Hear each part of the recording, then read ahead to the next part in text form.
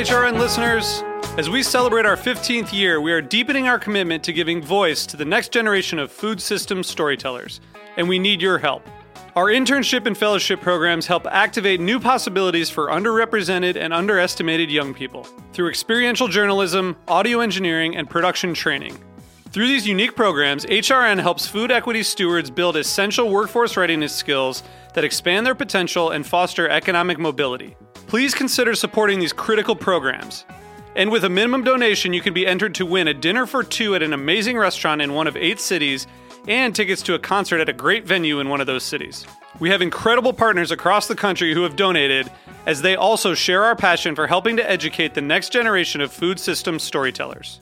Check out heritageradionetwork.org/15 to donate and enter to win today. That's heritageradionetwork.org/15 to donate and enter to win today. And make sure you donate before March 31st. Thank you. Today's program has been brought to you by White Oak Pastures, a 5-generation Georgia-based beef and poultry farm determined to conduct business in an honorable manner. For more information, visit whiteoakpastures.com. This is Chef Emily Peterson, host of Sharp and Hot. You're listening to Heritage Radio Network, broadcasting live from Bushwick, Brooklyn.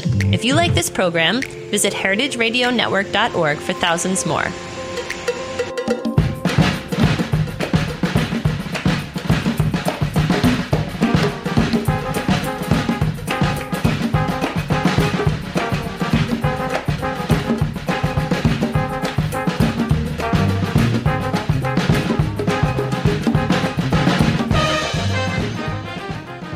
Hi, welcome to All in the Industry on Heritage Radio Network. I'm your host, Sherry Bayer, and we're coming to you live from Roberta's Restaurant in Bushwick, Brooklyn. It is Wednesday, June 4th. This is the 22nd episode of this series, which is dedicated to behind-the-scenes talents in the hospitality industry. Today, we're going to be talking dinnerware and the design process for restaurants with an amazing ceramics designer. But first, I'm going to do my PR tip, and then later we will have my speed round questions, industry news discussion, solo dining experience, and the final question. As the founder of Bayer Public Relations, I'm going to tip off the show with my PR tip of the week. Today's tip is to do what you love. Yes, I'm talking about living the dream, making work not seem like work, as you are doing what you are passionate for. Okay, I know, this is not the easiest thing to achieve, but I think it's possible if you believe in yourself and your goals. For instance, one of my current clients recently left his job in finance to open his own restaurant. It's called Union Bar and Kitchen. He's working around the clock, but loving every moment of it, as he's now following his passion. Life's short, too short not to be happy, I say. So go after your dream and do what you love. That's my tip today. Okay, I'm really excited my guest. It's ceramics designer Jono. I said it wrong right off the bat. Jono! I'm so sorry. Jono Pandolfi, who is well recognized in the design and culinary communities for his high-profile dinnerware collaborations with notable chefs. His restaurant clients include 11 Madison Park, The Nomad, WD-50, and Atera. Jono is also a faculty member in the product design department at Parsons, the New School for Design. So welcome. Thanks for coming. Thank you. I'm excited to be here. I can't believe I did that. No Live radio. No worries. The best. So, well, we're meeting for the first time here, and I'm very excited to hear more about how you got into ceramics and doing dinnerware for amazing restaurants. Definitely. Ceramics it's always kind of been my my passion and my focus ever since high school. And been tying it into the whole hospitality side of things. That didn't come until much later. That started up about 10 years ago when I was actually living in this same neighborhood.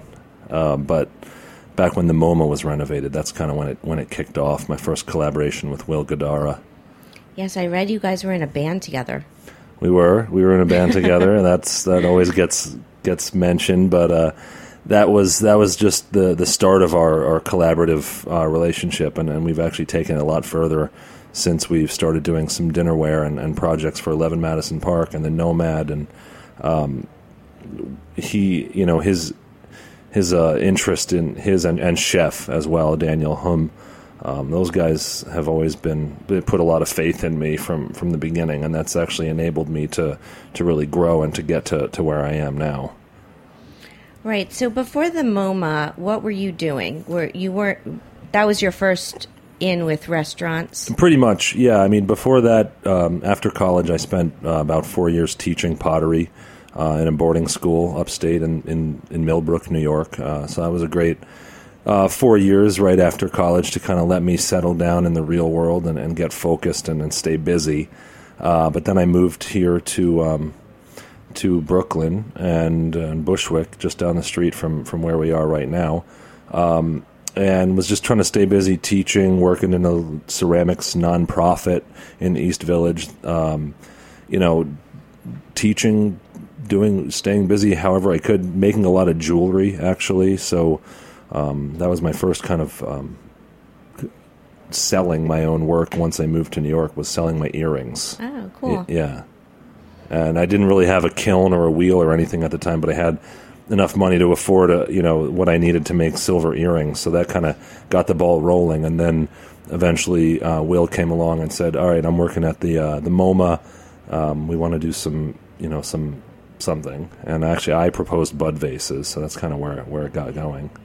Oh, cool. Yeah, but before that, mainly teaching and just trying to stay busy however I could. But eventually, I just kind of found this niche of restaurants. Almost any restaurant I spoke with, if I said to them, we could, can we collaborate? Can we do some dinnerware or do some special pieces for your restaurant? In the beginning, I never pitched dinnerware. It was only little things. It took me years to really figure out how to make dinner plates. That's the hardest thing to make, is a 11-inch full-size plate. Really? I would think a vase would be more challenging than a plate or a cup, or because it's kind of flat. Plate, yeah, it seems like it round. would be easy. There's a lot that can go wrong with it. That's the problem. If it's big, so there's a lot of surface area. For me, it's all about getting that glaze to melt perfectly on top, and being symmetric. Symmetric, everything, warpage. Right. The bigger the piece gets, the more the potential problems are. So that, like I said, I mean, it really took me a long time to figure out how to make these full-size dinner plates, and that's what enabled me to start graduate beyond just little accent pieces, but to do maybe a whole restaurant. So when you first started with the MoMA, were you doing everything yourself? Absolutely. I mean, it was doing everything myself. I mean, back then, for me, a big order was 4 dozen pieces. Right. Yeah. Now we're doing 4,000 at a time. Wow. Yeah, definitely. Wow. So how big is your company now? How many people do you have working with you? I've got, on any given day, there's 3 to 4 of us working together. It's definitely it's almost like a kitchen. It's a total teamwork thing. Because to make dinnerware from start to finish, you've got to get the clay, you've got to prepare the clay, roll it out, cut it out. You've got to either throw it on the wheel, jigger it, process it, cast it. You've got to dry the pieces, finish them, load them into the kiln, glaze them, fire them again. So you're never doing one thing all day. It's a lot of 20, 30-minute jobs. You're doing one thing, switch. It's all teamwork, kind of working together, keeping everything moving. And so it's fun for me that now that I've grown to a point where there's several of us doing it. It's almost like the same effect, the excitement that I get from ceramics, from making a piece. It's that, but amplified. So it's fun. It sounds fun. Does the weather factor in too with all of that? The weather does factor in. The drier it is in the wintertime, our ware dries a lot faster. The summer, we have 5 kilns, so sometimes they're all on at the same time. Either on, or they're either heating up or cooling down, and that heats up the space quite a bit. So a lot of tank tops and shorts in my studio, a lot of fans blowing around. We don't have air conditioning. Ooh. No. But we get a good cross breeze, so we get by. Yeah, I bet you do, but that sounds tough. So when you're working with with Will and the MoMA. So was the process like after? You did the vases. Did you do more for them, and then did a few things for them? That was really the infancy of what I'm really doing now, and what we've gotten to a point where, we're doing whole entire restaurants. What we did for the MoMA was a couple bud vases, a couple little small signature little accent pieces. And it always kind of starts the same way. Sit down with your client, whether it's just a manager, a chef, both, everybody. And a lot of times people have things they've been thinking about, wanting to try, or they've got pictures printed out. So you sit down, you say, all right, what do you guys need? What do you want? And then we look at ways to accomplish that. That sounds. I was reading in another part. I think it was a story that you had on your website about how clay tells a story. So it seems like that's part of the process of working with a restaurant and seeing what the story is, and then letting clay tell it. Absolutely. It's. I'm glad you actually brought that up. I mean, everyone always asks. Everyone wants to know, what's your inspiration? Where do the ideas come from for the pieces?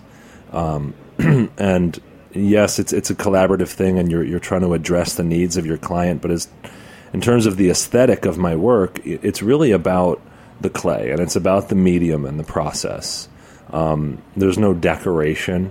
It's about the materials. I like to let the materials kind of do the talking. I like to just simplify the process, practice it, and just kind of, it's really about thinking about the same way a chef would like to let the best ingredients they have just shine. So the aesthetic is really determined by the process, whether it's just subtle spiral on the wheel, the unglazed stoneware, the different tones of stoneware that I work with, letting some of the ware be unglazed, not always glazing everything, so having a lot of matte and tactile finishes, and kind of playing into the whole culinary dining experience by bringing in some tactile elements and nothing goopy in terms of design, but just a subtlety, a little bit different from what a lot of restaurants have been working with for what seems like a long time. Just that stark white, shiny porcelain, which has a place, but I think people are getting tired of it. Yeah, I agree, and I like that you said goopy. And I was wondering, so with these restaurants, I know a few that you're working with, Atera, WD50, 11 Madison Park. Are your designs exclusive for them, or because no one else can have that certain signature dish? Yeah, it depends. There are certain designs in my catalog that I won't offer to other clients. And 11 Madison Park is a perfect example of that. I would never sell that same pattern, the same clay body, glaze, and the look to another restaurant, even though there are other restaurants that probably would like to get their hands on it. What I've been working on, and what I've one thing that's enabled me to grow is finding ways to work with, to develop tooling to create the ware for these restaurants, and then to find new ways to use the same existing tooling but to vary the design somewhat. So while I have an 11-inch coupe plate that I sell to 11 Madison Park, I designed it originally for them.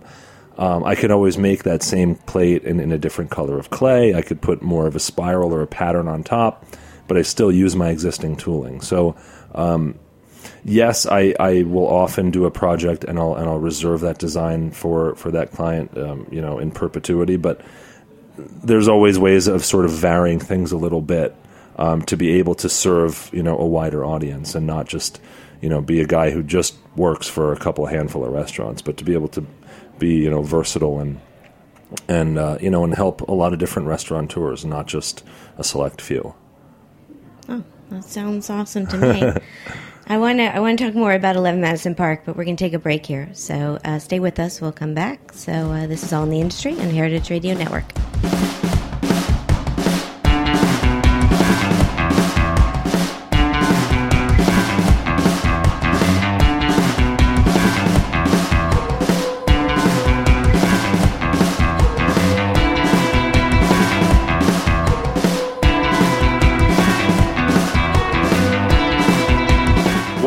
Pastures is the only farm in the United States that has its own USDA-inspected red meat abattoir or slaughterhouse and its own USDA-inspected poultry abattoir or slaughterhouse. We partner with Whole Foods to deliver our high-quality meat and poultry from Miami, Florida, all the way to Princeton, New Jersey. One family, one farm, 5 generations, 145 years. A full circle return to sustainable land stewardship and humane animal stockmanship. For more information, please visit our website, whiteoakpastures.com.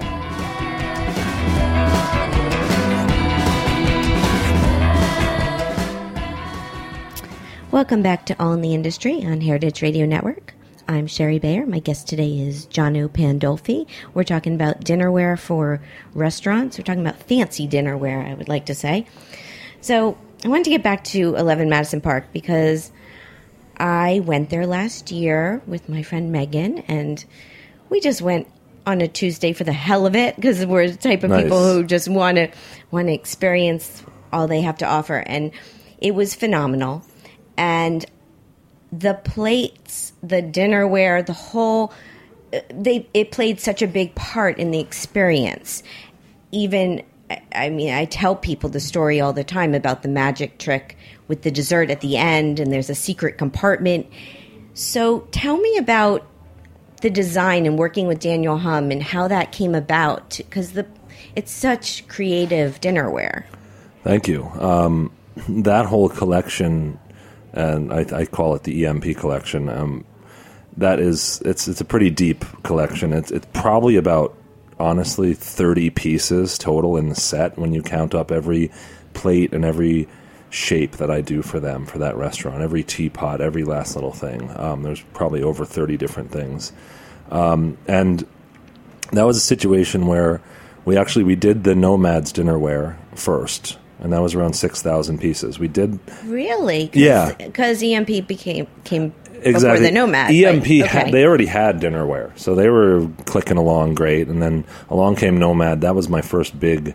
my first big job. So we did that, and that was a lot simpler than what we did for EMP. It was only actually six or 8 pieces in the Nomad set. And then... As soon as I finished that, I mean, that project was behind schedule and my first big job, so learning a ton as we went on that. Got that done. As soon as that was done, the guys said, all right, let's have another meeting. We want to redo the EMP dinnerware. I said, hey, fantastic. We actually didn't, the deadline was coming up so quick on that one, I didn't have time to outsource it. My first Nomad job I did with a plant in Ohio. So it was so big quantity that I was, at the time, was incapable of doing anything like that. Now we could. But we didn't have time to do the EMP dinnerware out in Ohio, so I had no choice but to kind of do some serious problem-solving, working, busting my butt to figure out a process, new processes. I really had to innovate and figure out ways to, and what it came down to is that 11-inch dinner plate. The bigger the plate, the harder it is, and to form it, to make it, fire it, to get it to be flat, to get it to be perfect enough for a place like that. So a lot of challenge there, just even saying yes to the job, but then the design of it, yeah, absolutely, so much concept to it, so many different courses. So many different courses, and every plate was different. Every plate's different. Yeah. And every plate has to be versatile, too. It's easy to sit down with someone and design a plate around a dish, but you don't want things to be just pigeonholed and have one use. So that's become a bigger focus of mine as I've grown and as I've worked with more and more clients. I always think of my design, I'm thinking of, okay, is this thing going to be multi-purpose? Are they really going to get, mileage out of it in the restaurant? Maybe it's great for this spring dish someone has in mind, but will it be great again in the fall? So versatility, that's something I think of, and that's kind of, the chef might have a lot of crazy ideas, and I'm kind of reining them back, and I'm trying to get them out to my studio to say, hey, let's look at the process together so you understand what some of the limitations are. That's always been important to sort of enlighten my clients to say, look, we're not just circling a dinner plate in the catalog and then calling up China and saying, send us 500. We're actually making it. So, there's limitations to what we can do. And then gradually, as the years have gone by, we've whittled away at those limitations and gotten better at it. But the design of it, that's really the fun part. And actually, it's great to think of. I like being thought of as a ceramics designer, but I wish I designed more. I design a little bit, and then I make a lot. And what makes me different, I think, is the ability for us to really form in our production capacity. So I've been focused on not only working with fantastic clients, but also just keeping my production flowing and increasing my production capacity year after year, just so that I can continue to take on more clients and have the excitement of, working with a new place, a WD-50 or an Atera, that when it comes along and be able to say, yeah, we got time, let's do this, let's meet. Yeah, well, all those restaurants are so amazing, and I've dined at all of them. At Atera, I'm thinking I was there maybe a year and a half ago, and again, it was the presentation and the whole experience that made it totally. Beyond just the food and the service, but it was everything. And I'm excited to see what you work on next. Yeah, I'm excited too. We've got actually a new fantastic project coming up that I'm not sure if I can even say anything about it yet, but a new notable fine dining restaurant that'll be opening. It's actually a few months from now, but we're doing all the dinnerware for that. When I read about it in a few months, I will talk about it in Restaurant Industry News. Great. And I wanted to see, so is your dinnerware line available to folks like me? Do you sell retail? Absolutely. I sell on my own website, jonopandolfi.com. Okay. So you can go on there and you can buy Nomad dinnerware. You can get one coffee cup. You can get cups and saucers. You can get full service 7-piece place settings for 10, 12, 20 people, whatever you need. I got it. And then so we've got 2 collections on our website. We've got our rimmed line and we've got our Nomad coupe line. Okay. And then you can also, at Crate and Barrel, you can get I have a 6-piece dinnerware line there called Nice. Studio. Yeah. And actually I'm super excited. So what they sell at Crate, that's actually made overseas, so it's much more affordable. It's still a similar product. It's a stoneware. They've got kind of the signature kind of dark stoneware look that I work on. I'm really excited because just in a few weeks, a lot of additional pieces will be arriving in stores to go with my dinnerware line. So it was 6 plates and bowls, and now it's going to be, we've got cups, saucers, all kinds of funky serving pieces, chips and dips, soup pot with a ladle, all designed in my studio, and it all goes with the dinnerware. So you can either get it on my website or you can go to Crate and you can see what they have, and a lot of people love that. A lot of restaurants are actually using that. Good to know. I will check it out. Totally. Okay, now I wanted to ask you, I had my guest last week ask you a question. So I had on Jansen Chan. He's the Director of Pastry Operations at the International Culinary Center. And first he said your plates are amazing, which they are. Thank you. And he also noted that you're both professionals who use turntables, and we thought, and a DJ too. So you guys all have that in common. Definitely. Now, the question is, he says pastry chefs love their tools. So he wanted to know what your favorite or most essential tool is. Potters love their tools also, and I've got all the toys, but the turntable, gosh, the wheel. I mean, that's his favorite tool, because that's probably mine. But he didn't. Without that, I can't do don't know if he anything. said that. He just said that he loves his tools. Right. My favorite tool is probably, I guess, my favorite thing in my studio is the kiln, because that's what the kiln. Without the kiln, we can't do what we can do. Makes it happen. Exactly. I mean, we make stoneware, so it's fired up to around 2200 Fahrenheit. The firing takes around 24 hours total. It takes about 12 hours to fire up, and then about 12 more hours to cool. And what you put into the kiln is very different from what you take out. And what I think I love about ceramics, and what drew me in from day one, is the ability to take something, obviously clay, you shape it, you design it, do what you want, but when you put it into the kiln and you fire it, it transforms it in a really intense way. You make something that will probably never leave this earth unless someone really does their best to get rid of it. So just the fact that the kiln really transforms the ware into something that's so permanent, and what's important to me in the hospitality industry is durability is so important. And so just the firing process and then really perfecting that, tweaking that, calibrating it, and constantly always being in touch with it is so important to what we do, and so important to create a durable product. And that's unless you have a durable product, you really can't work with people in the hospitality industry. So well, that makes sense. Yeah. Yeah, I might be one of the few people who grew up in a household that had a kiln in our backyard, because my mom's an artist, used to dabble in That's so ceramics. Cool. Yeah. And we were from Miami, so talk about hot. But I knew not to get close to it because it's like super. I'm sure it was outdoor. It was outdoor. It was in our backyard. Cool. And yeah, so I'm a little familiar with kilns, and also you don't know if something's going to break inside or. Well, that's actually that's kind of a ceramic myth.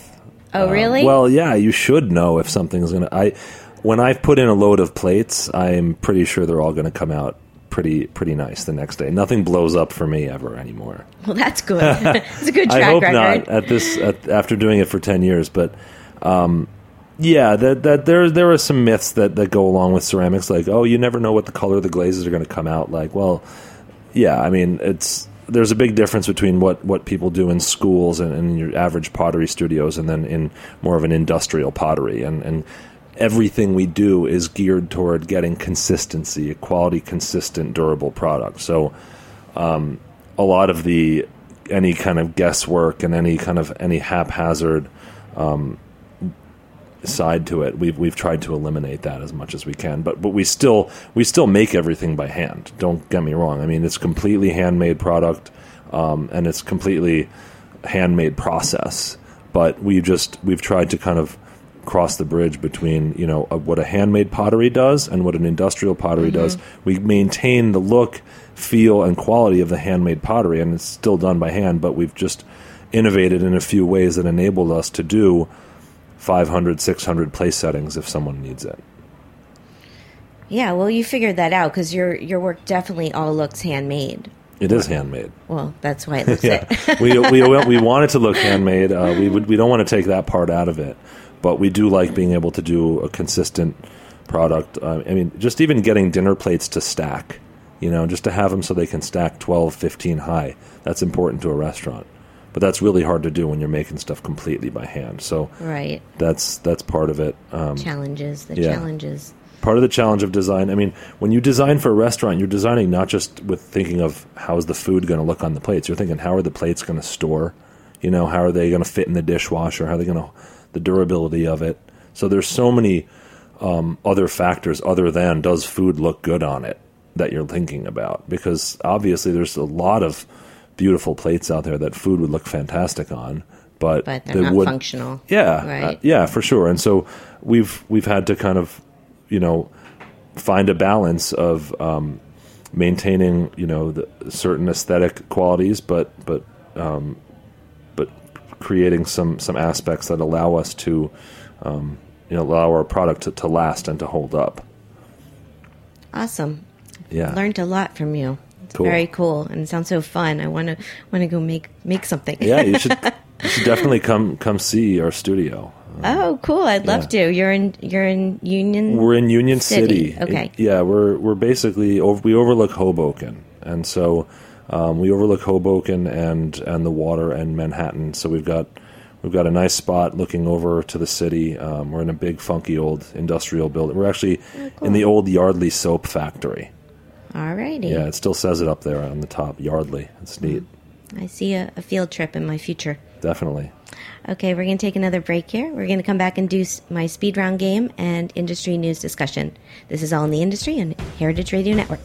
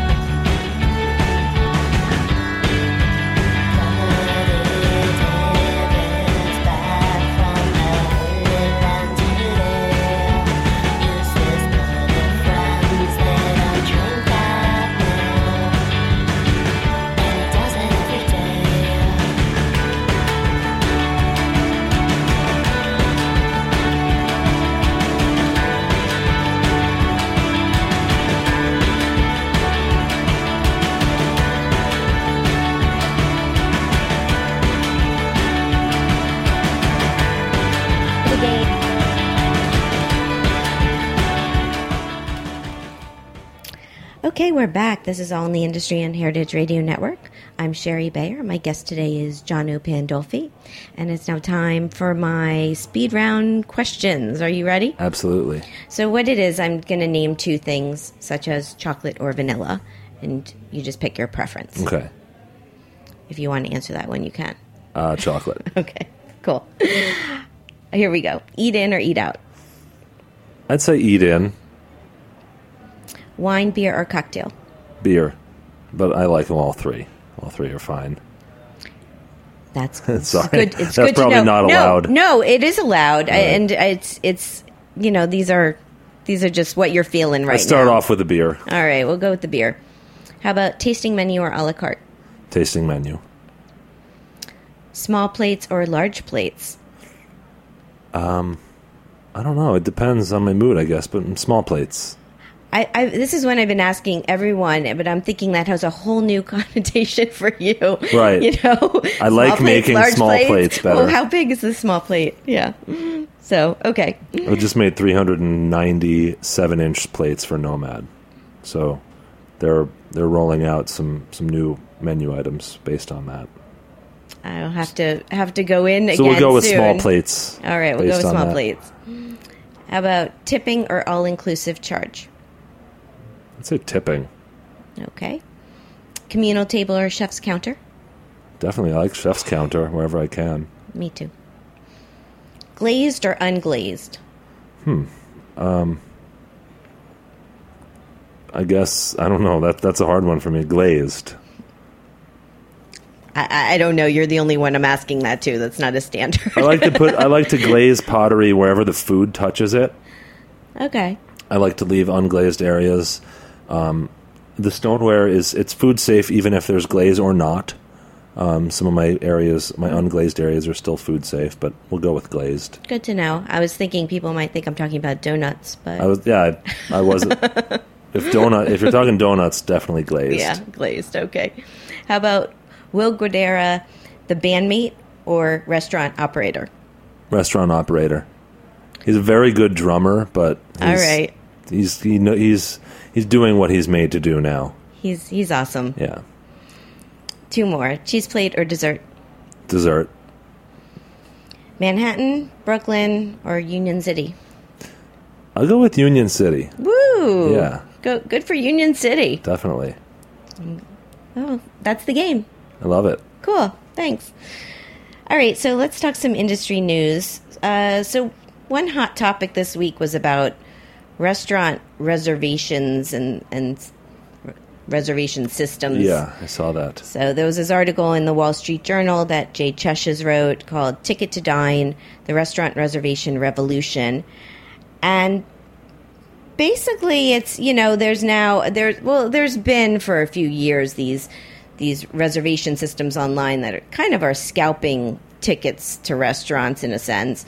Ben Leventhal and Gary Vaynerchuk have come up with an app launching soon called Resy, where basically at a hot restaurant at 8 o'clock, if there's no reservations, they may have one available at 8 and you can buy it for $25 and the money will go to the restaurant. So I don't know. And then they also talked about Nick Kokonis from Alinea and Next, and how he has his own reservation system online that's with ticketing that's been very successful, and he's going to start selling his software for that.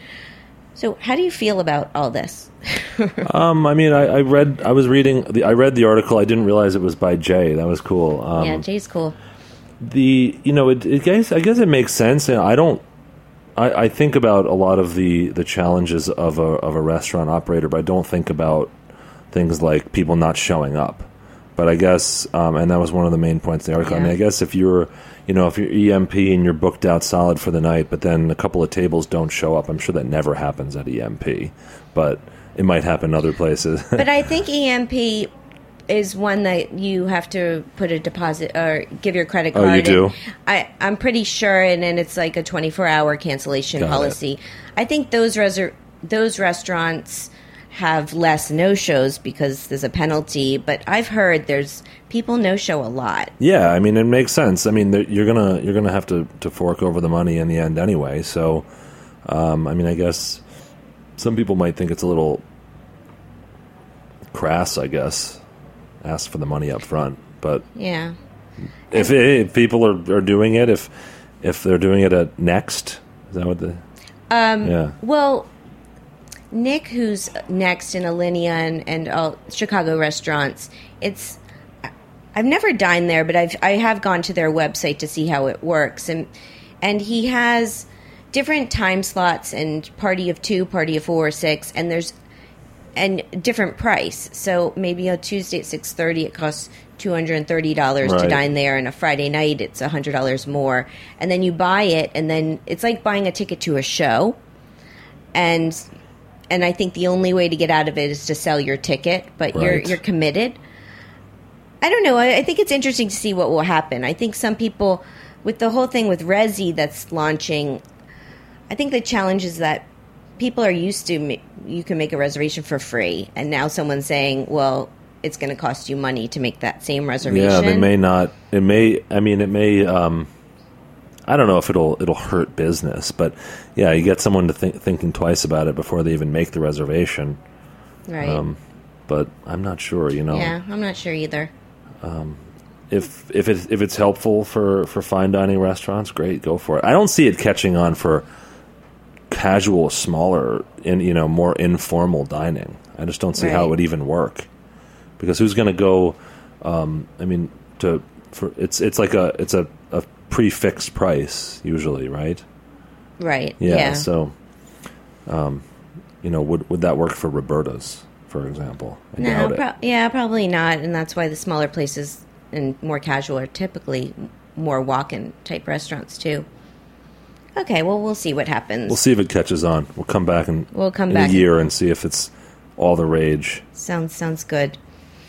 Okay, now another thing in the New York Times today, Florence Fabricant, she had a lot of interesting news, and one of them was that Dan Kluger is leaving ABC Kitchen and ABC Cucina. He's has been the executive chef since they opened, and the article got picked up by Grub Street and Eater and everyone else. So I've always been a fan of Dan, and I'm excited to see what his next move is. Definitely, I've always been a fan of Dan as well. I go way back with Dan because it was actually probably my second custom tabletop design client ever, because we had just done a couple teeny things for the MoMA, and then the Core Club opened up. Okay. And I did a couple really kind of special butter dishes for the Core Club that were two-sided, and they opened up, and fleur de sel was in one side and butter was in the other. It was kind of a neat thing, and that was with Dan. Oh, that was with Dan back in the day.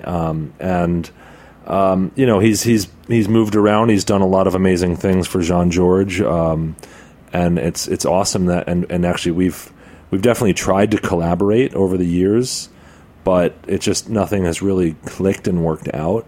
But he's always been a massive fan, and so when I heard the news, I sent him an email. I said, hey, let's talk soon, and he responded enthusiastically. So hopefully that could be maybe a 2015 project. I don't know. We'll see. But that's awesome. Yeah, it's I would cool. love to see that happen. I'm very happy for him, and I think the city is going to be really receptive to whatever he does. Me too. I mean, he said he's looking to open his own place, but didn't say specifically what. So right. We'll have to stay tuned on that too. We'll stay tuned. So that's cool. And then the last thing I just wanted to bring up was it's Negroni Week, and I was just impressed by this because Negroni has become this very popular cocktail, and the fact that they're doing this whole Negroni Week where they had a launch party the other night, and it's a worldwide campaign. It's sponsored by Imbibe Magazine and Campari, and the restaurants and bars around the world participating, and they're giving, how it works is they're giving a portion of their sales to a charity or a nonprofit. And I saw Joe Campanelli, who has a show on Heritage Radio Network called In the Drink. He's donating all of their proceeds to Heritage Radio Network. So nice. I thought that was very cool. So thank you, Joe. And I thought your wife and my friend Erica Ducey would probably be very excited about this whole... Absolutely. You beat me to the punch. No, I've had a lot of exposure to cocktails the last couple years. Erica Ducey, my wife's got a book out on the topic. It's called Storied Sips. It's awesome. It's totally awesome. It's the history of the world's 40 most iconic cocktails, and it's beautifully illustrated, and it's amazingly researched and written, and it's been fun being there through the process, the research process. I've learned a lot, and I've learned a lot about tasting, and I've learned a lot about actually the history of the cocktails, which is super interesting. And a lot of funny stories behind them. Can't remember the Negroni story off the top of my head, but me either. Yeah, it's cool. There's a lot of lore behind cocktails, and there's some disputed origins and things like that. And I think Erica had some fun, kind of trying to get to the bottom of it. And the end result is pretty popular. People really dig it. Yeah, they do dig it. We dig it. Yeah. Awesome. Well, happy Negroni Week. Okay, we're going to take one more break here, and we're going to come back. I'm going to do my solo dining experience. This is All in the Industry on Heritage Radio Network.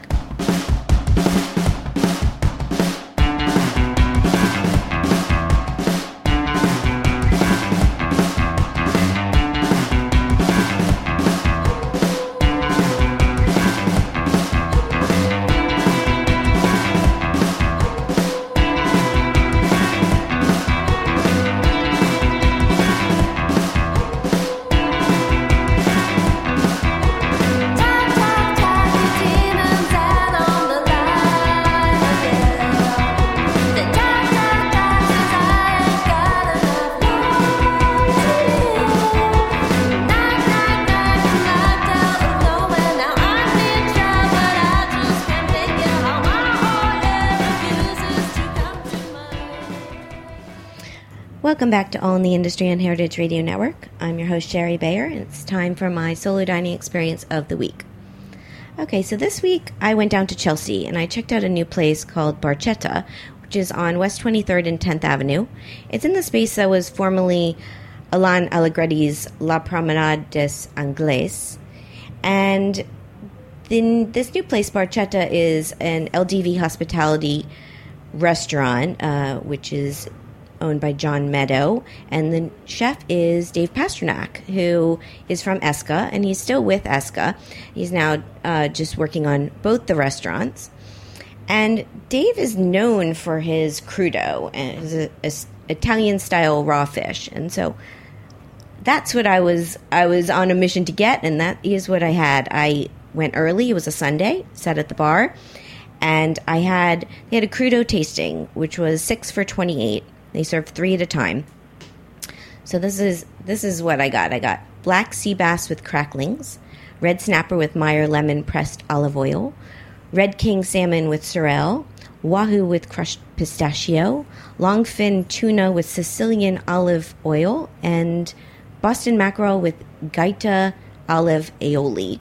And I would say out of them, the wahoo was my favorite, which is kind of weird that this week when I was in Bermuda, I had wahoo too. So I'm on a wahoo roll, apparently. Wahoo. Exactly.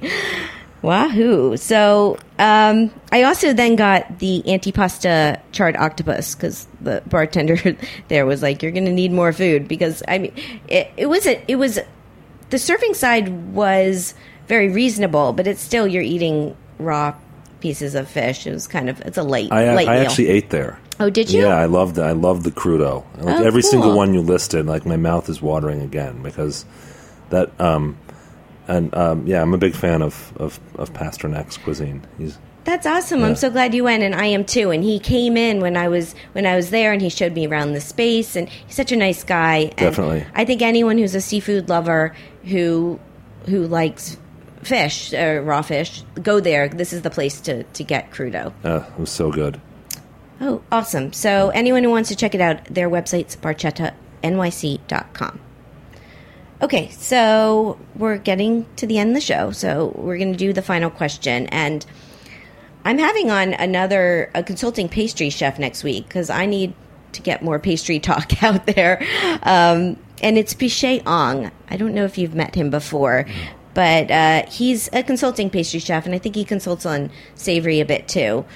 So I wanted to see if you can ask him a question. I would have a question for a consulting pastry chef. I've talked and met with many pastry chefs. I guess my question to him would be, if you could design or have one versatile ideal plate for all your pastry, what would it be? Okay. I mean, does that work? Because that would be, it works for me. That would be helpful for me to know. I think it's a great question. Yeah. I will ask him, and I'm sure he'd love to talk plate design with you. I'd love to hear his answer to that. And a lot of times when we design a place setting or a setting or a pattern for a restaurant, that kind of gets overlooked. The pastry plate, it always ends up being the salad plate that they use for that. Which is like, around 8 or 9 inch. The dinner plate being more like 10.5 to 11. So it always ends up being the salad plate. I think of it as a salad plate that they use for the pastry plate. And so that, that works for a lot of people, but I definitely would love to hear his answer about that. Yeah. I will find out. Thank you. Sure. Thank you so much for coming out here today. You're welcome. It's been a lot of fun. It has been fun. I'm really glad I got to meet you and learn more about what you do. It's fascinating. Definitely. Thanks for asking. Oh, you're welcome. So I've been talking with Jono Pandolfi.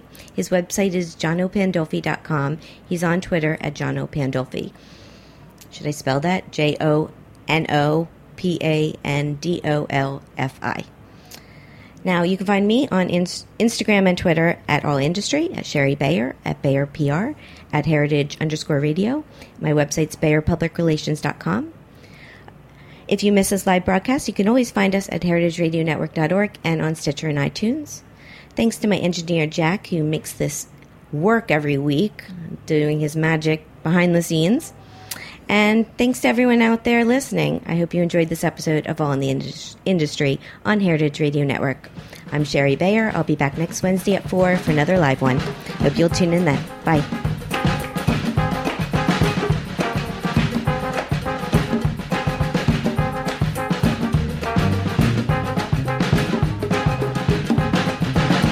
Thanks for listening to this program on heritageradionetwork.org. You can find all of our archived programs on our website or as podcasts in the iTunes Store by searching Heritage Radio Network. You can like us on Facebook and follow us on Twitter at @heritage_radio.